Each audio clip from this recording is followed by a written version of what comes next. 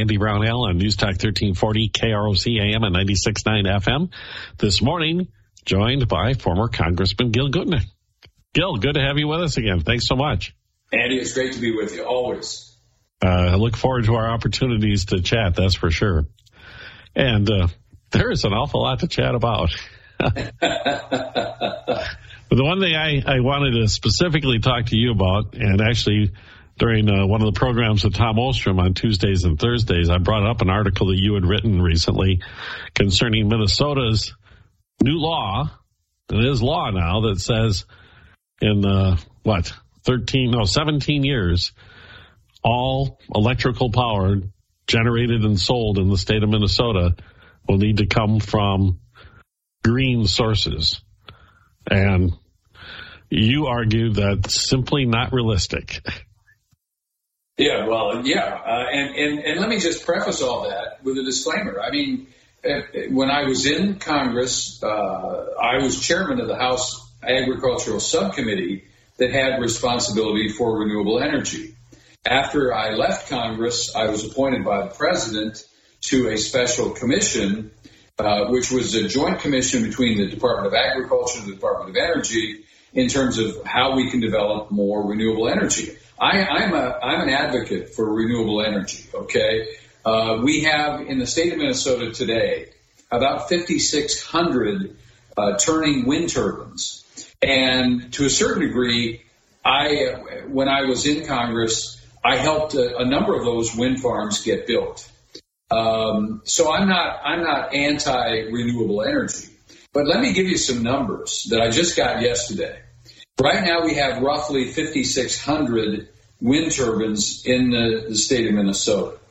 If we were to replace all of the hydrocarbon fuel and quote non-green energy producers in the United States or in the state of Minnesota, if we were to replace all of our traditional sources of electricity with wind power alone, we currently have 5,600 wind turbines. We would need 380,000 turbines.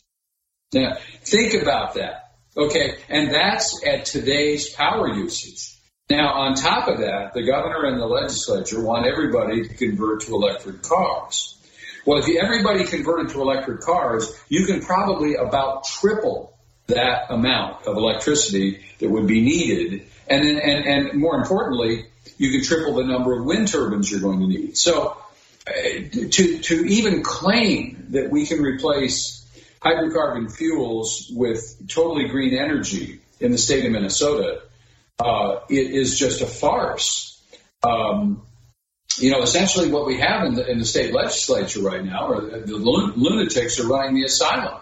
I mean, it must be, I said in my article, it must be wonderful to live in a fool's paradise where you don't have to deal with the realities, you don't have to deal with the consequences. You can just say, hey, we're going to go completely green by 2040. And that also, let me just go back even further. I also believe that the climate is warming gradually. Now, I believe that because the house that our land on the north side of Rochester, where it was built, I know from talking to geologists, a little more than 10,000 years ago, there was a sheet of ice on that land about 100 feet high, okay? So we know the planet has been gradually warming over the last 10,000 years. I think most of us are kind of glad that it has. In fact, part of the reason we have 10,000 lakes in the state of Minnesota is because the glaciers, receded and left these pockets where we could have beautiful lakes here in Minnesota. So, but the real issue is not whether the climate is changing. We know the climate is changing. Part of the real issue is how much human activity has had to do with that. And we've seen at least 3 warming and cooling cycles in the Earth's history over the eons of time. And it's likely we're going to continue to see some changes. Now, whether we're in a cooling pattern right now today or whether we're in a warming pattern, I think that's a subject that scientists are still arguing about. But the bottom line is human activity will have some impact. But there's so many other things, volcanoes, solar activity. There are a lot of things that we have no control over. And the relationship between CO2 and climate change is really not settled science, despite what some people say. And going back to where we get our electricity from and our power from, and where we will get it from in the future, I've long argued that they've thrown a Hail Mary on this one, and they're hoping that somehow the technology will be there when their deadline gets here. But you pointed out in your article that this is only 17 years from now. Right. And some of the things that we were talking about in the article, particularly the power transmission part of it, which is part of the equation a lot of people don't consider, a little bit frightening. No, more than a little bit frightening.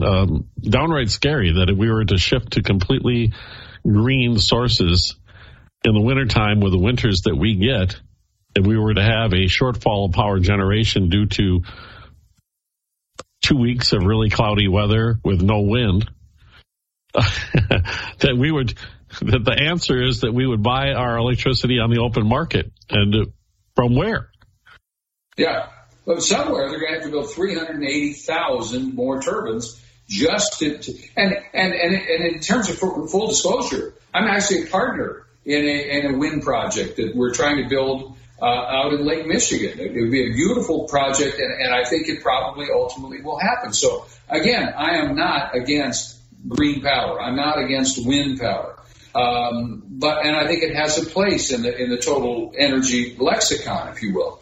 But at the end of the day, the idea that we can completely get off hydrocarbon fuels is just nonsense. And let me just add one other thing, and I want to come back to the transmission thing, because, you know, a lot of the same people who are advocating for a completely green energy future are the same people who will fight tooth and nail every time somebody wants to build a new power line. And more importantly, now I do stand corrected, and I knew the answer to this, and I put it in my article, and I was wrong, that these new high-power transmission lines are going to use an enormous amount of copper. That's not true. But your regular transmission lines and a lot of your other electrical, well, for example, in every wind turbine, I've got to get the exact number, but I think it's about, in today's terms, about a ton of copper has to be used in the wiring to make a generator for these very large turbines. Well, these are the same people who don't want to develop a copper mine in northern Minnesota.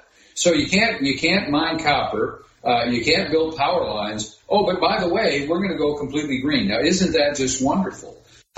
So all of this is just, as they say, the comedy has become farce at the Minnesota State Capitol. And looking at the climate issue, what I'm gathering from you were saying is regards to the science of this, that you believe, and don't let me put words in your mouth, that this has become more of a ideological, political issue than a scientific issue. You said it better than I could have. I mean, at some point, you just have to recognize, yes, there are things we can do to become, to be cleaner, if you will, okay, as it relates to the environment. And I think most of us who are Christians believe that, you know, we were given this garden and we're expected to tend the garden and we're expected to do it in a responsible way. And so most of us, you know, to paraphrase what John Kennedy said many, many years ago, you know, we all inhabit the same small planet, we all breathe the same air, and we all cherish our children's future.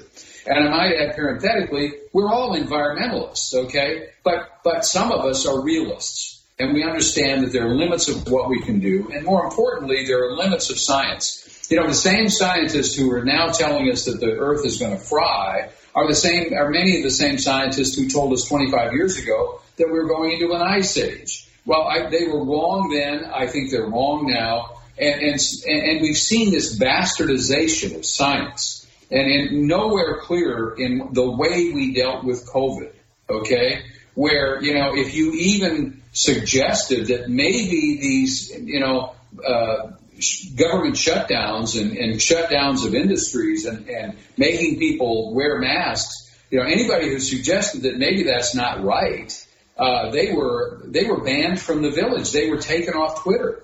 And yet now we realize, maybe they were right. The vaccines were not as effective as we were led to believe, and that wearing masks seemed to have almost no impact, and that closing schools and closing businesses really didn't matter. I mean, the pandemic was going to run its course pretty much no matter what we did.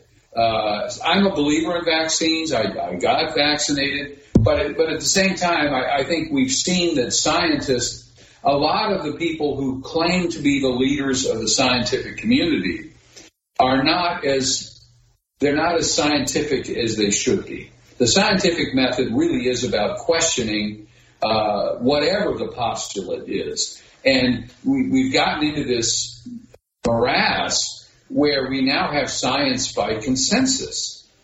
Science was never supposed to be a consensus. I mean, it's nonsense to say it's a consensus. So those are just some of my thoughts as a former member of the Science Committee, as someone who really who does believe in, that we need a balance of different kinds of energy. What we really need in this country more than anything else is an abundance of affordable energy.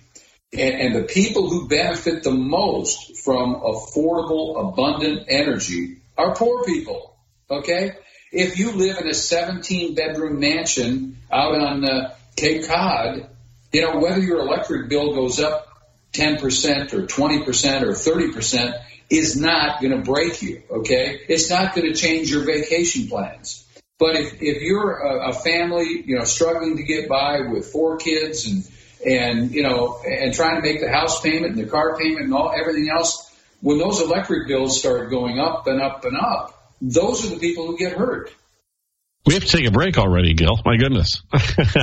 We'll come back in just a moment with more of former Congressman Gil Gutnick this morning on Rochester Today. It's News Talk 1340 KROC AM and 96.9 FM. It's Jesse Kelly here. I can't afford to lose 30%. I'm Andy Brownell. News Talk 1340 KROC AM and 96.9 FM, along with former Congressman Gil Gutnick. We talked a little bit about it during the previous segment before the break, Gil. But I guess the best way to determine it is, I think that you used it as the politicization of science. And now we often hear follow the science as a rallying call for one side or the other. And more, my contention is getting awfully confusing for the common layperson to try to keep up with this, because it isn't. They're not scientists. So they rely on these quote unquote experts to provide them with guidance. And we're hitting, many years ago it began, this food was bad for you, this food was good for you, doing this is bad for you, doing this. And oftentimes they conflicted. And we're hearing that more and more when it comes to COVID or whatever other issue, climate change, whatever it may be, depending on which side of the aisle you're on. Well, and more importantly, so much of the debate is now controlled by the national media. I mean, there's nothing wrong with one scientist saying something and another scientist saying something else. I think that's healthy for both science and our democracy. What is not healthy is when a group of scientists sort of get together and they decide that they're the consensus, and anybody who disagrees with them has to be, banished from the village. And where it really becomes problematic, and the government, the federal government, and I was on the Science Committee, and I was one who believed that there was a role for the federal government, the U.S. taxpayers, to help fund basic research. Basic research is research that is expensive to do and may or may not result in anything worthwhile. Okay, that's the way I look at basic research. Advanced research is taking some of the things you learn in basic research and seeing if it can be brought to some practical use. Okay, so the federal government, and we've done a lot of amazing things with federal research dollars. I mean, we have learned an enormous amount that ultimately resulted in better drugs or different pesticides. All kinds of different things have resulted from better genetics in the corn we produce and so forth. A lot of it was funded by the government, a lot of the basic research. So basic research is a good thing. The problem is when some leading scientists, and some of the people at the heads of some of our scientific organizations have become so political and more importantly, perhaps paranoid, that they don't want to hear from anyone who might have a contrary point of view. And that destroys, I think it destroys the basic research, but it destroys the scientific method. And in many respects, the rest of us begin to lose any kind of confidence that we have in these so-called scientists. And that's not a good thing either. So I think it's a lose-lose-lose proposition. It's a lose for our democracy. It's a lose for free speech. And ultimately, it's a lose for what we call science. And so we have to get back to a situation, whether you believe one way on climate change or you have a contrary view, you ought to have equal access to federal research dollars. But right now, we're spending over $4 billion a year on climate research. 99% of it is going to scientists who truly believe that the planet is dramatically warming and that human activity is the cause of it. Neither of which is really proven yet, and yet there are scientists, lots of scientists on the other side who don't believe that. So all of this, I think, is something that does come to a head in terms of how Congress deals with basic research funded by the federal government. They've got to be much more even-handed. They've got to demand that we have diversity among the scientific community and that various science departments and scientists have equal access to some of those research dollars. The stifling of debate, not just in the scientific community, but overall, has been a trend that I've been watching now for well over a decade. That it seems as if you are the contrarian now, that rather than debate your idea and try to defeat the contrarian point of view with evidence or more eloquent debate, it is the strategy of have this person banished or shut down. And you're saying this is what's happening in the scientific world as well. Yeah, but science is just one element of that. It's happening throughout the political spectrum. You know, if you happen to believe in traditional marriage, for example, you can lose your job. Think about that. I mean, that's despotism. And I go back to something else. One of my favorite expressions, I think it's from Thomas Jefferson. He said, "Give the people the truth, and the republic will be saved." Okay, but right now, what you see is that this cabal of most of our national media and our social media. They control what is truth. Okay, in other words, they determine what you get to see. For example, let's talk. We come back to the break. We can talk about what's going on in Ukraine. If you ask the average American on the street, why did Putin invade Ukraine? They can't answer that question. And that's incredibly sad because, Putin may be a bad guy. In fact, I think he is a bad guy. But he had a reason. And we ought to know that reason because at the heart of that is why there's conflict going on. And the American people have they haven't been asked, they've been forced to fund this war to the tune of $113 billion as of today. And we don't even know why the war's going on. All right, let's talk about that after the break. Let's do it. Look forward to it. We'll do a news break. We'll come back with more. Former Congressman Gil Gutnick this morning on Rochester Today. News Talk 1340, KROC AM and 96.9 FM. Former Congressman Gil Gutnick with us this morning. I'm Andy Brownell. News Talk 1340, KROC AM and 96.9 FM. Gil, before the break, you brought up the war in Ukraine and specifically the reasons behind the war in Ukraine. I think I know what you're going to bring up, but I'm going to let you go to the podium first and maybe give us a little history of what is happening in that part of the world and what led to what's turned into the worst political violence that we've seen in Europe since the end of the World War II. You have a death toll in the hundreds of thousands now. Yeah, I can't remember who it was that said that those who refuse to learn from history are doomed to repeat it. And if you look at all great wars, they generally started out as relatively innocent skirmishes. Okay? When the Confederates fired on Fort Sumter in South Carolina, there was a member of the Congress, I can't remember his name right now, who went down to the House floor and made a speech and predicted that he would be able to wipe up with one handkerchief all the blood that would be spilled in putting down this insurrection. He was wrong, okay? When Duke Ferdinand was shot on a bridge in Sarajevo, no one would have predicted World War I, okay? Wars generally, big wars, begin almost by accident. And many times throughout the war, people really don't understand. Too many civilians are kept in the dark about what's really going on and why the real reasons for the war. Okay, and I think that right now we are on a track that could lead to World War III. I mean, you've seen China and Russia and even Iran beginning to say we're going to get involved in supplying arms and whatever to support the Russian effort in Ukraine.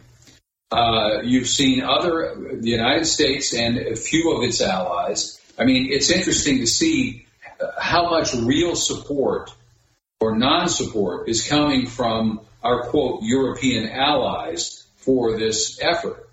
And so a whole lot of things are happening, and Americans are being kept in the dark. And I think that is incredibly unfortunate, because as we continue to press, I mean, there are two really important questions that everyone needs to ask and frankly should demand answers to. Why this war got started, how it got started, and how it's going to end. I mean, what is it that we expect to happen? Do we really believe that Ukraine is going to defeat Russia?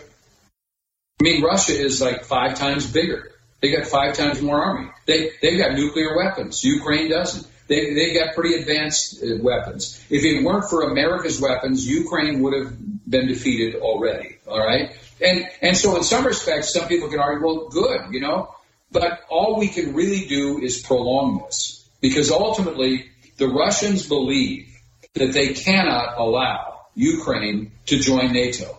They cannot permit American and European missiles to be based 100 miles from Moscow, any more than we could allow Russian missiles to be based in Havana, Cuba. Okay? It's exactly the same kind of circumstance. And Putin felt strongly enough that he was willing to go to war over this. Okay? And now that he's in it, he's not going to back down. If he backs down, his entire government starts to collapse. Okay? And so he's in it up to his neck, and he can't get out. The only way, in my opinion, that the whole thing can end is with some kind of a peace agreement. And that peace agreement will probably, and this is one thing that the Biden administration refuses to even acknowledge, and that is significant parts of eastern Ukraine, if they were allowed to have a plebiscite or a vote, they would vote to join with Russia. I mean, they speak Russian. They're Eastern Orthodox. They feel much more Russian than they do Ukrainian, okay? At some point, we have to acknowledge that. And so all of this that's going, and we also have to acknowledge that putting American missiles in Ukraine is a bad idea, okay? It does not bring about stability. In many respects, we have very little to fear from the Russians invading the United States. Or even the Russians invading Poland. I mean, there are certain things. You see, the Russians see Ukraine. Historically, Ukraine was part of Russia. It was part of the greater Russian Empire. In fact, the Tsar had, I think, one of his palaces in Kiev. Okay? So there are just a lot of things that I think most Americans don't know. And I go back to that expression, give the people the truth, and the republic will be saved. Just let the American people understand what the history of this region and how this war got started. And ultimately, if they know that, they'll begin to figure that the only way that this thing can ever end is in a peace settlement that both sides can live with. Now, it may well be Zelensky doesn't want to live with it, But Zelensky, we don't know how much of that $113 billion he and a lot of his cronies have stashed away in Swiss banks. Okay? To believe that once Zelensky became the leader of Ukraine, that all corruption in Ukraine stopped is nonsense. Okay? That's my view. And so I just think that we have to have an honest and serious debate in the United States before we throw any more good money after bad. We've seen in the past that our military leaders say, well, if we just had another $5 billion, we saw that in Afghanistan. We saw it in Iraq. We've seen it in Vietnam. If we just had another $10 billion, if we just had another $20 billion, then we could, do this and do that. Ultimately, the conflict itself has to be won or lost by the participants. You cannot, what we should have learned in Afghanistan is that you cannot ensure democracy for people who will not fight for it themselves. As far as the ongoing war and our shipments of military weaponry to the Ukrainians, are you as concerned about the drawdown of our warehouses or stores of these weapons, the HIMARS, the Javelin missiles, the Stingers, all this stuff that we have built up stockpiles of in case of a conflict with either Russia, the Chinese, the North Koreans, the Iranians? Are you at all concerned about those stockpiles being depleted, as had been reported by the Wall Street Journal and other publications? Well, yeah. I mean, the truth of the matter is, I suspect the Chinese and perhaps even the little madman in North Korea are keeping track of just how many of these advanced weapons we've already expended. And they've probably done their own calculation of maybe right now would be a good time for the North Koreans to cause trouble with South Korea and for, the Communist Chinese to make their move on Taiwan. We don't know what's going on, but we understand every time you change this calculus, when you change this balance, at some point it invites people to miscalculate. Again, going back to how wars start, there almost always somebody makes a miscalculation. We weren't able to wipe up with one handkerchief all the blood that was spilled in the Civil War. I mean, at the end of the war, over 10 million Americans had lost their lives, most of them through, disease and malnutrition. Wars have huge consequences, and not just financially.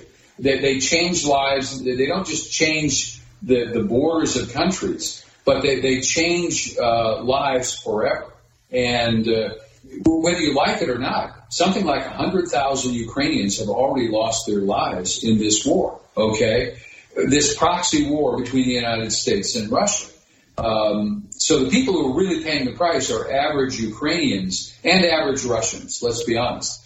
And at some point, somebody's got to step in and be the adult and say, we've got to negotiate a peace here. This is crazy.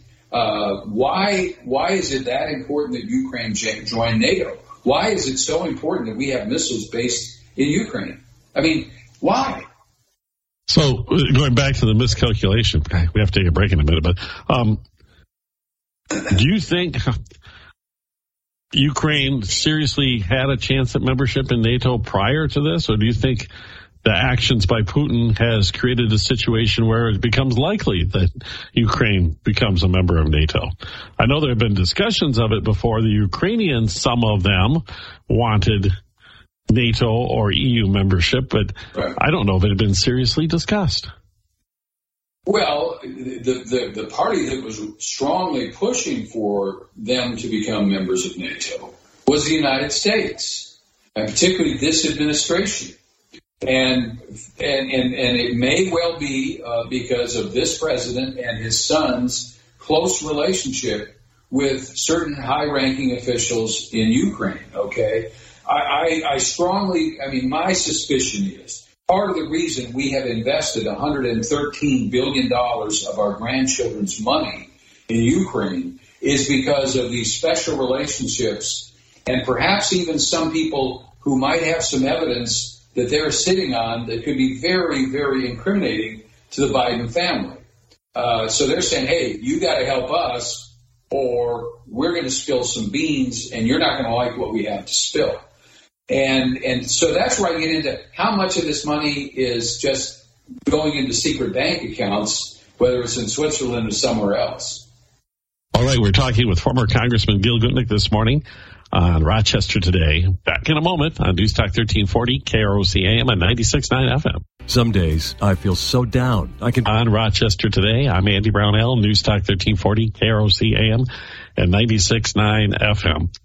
And we kind of touched on what's happening in St. Paul when we talked about the energy situation earlier, but that's just one of the issues that is being dealt with by the new, I guess, what the Democrats themselves call the trifecta.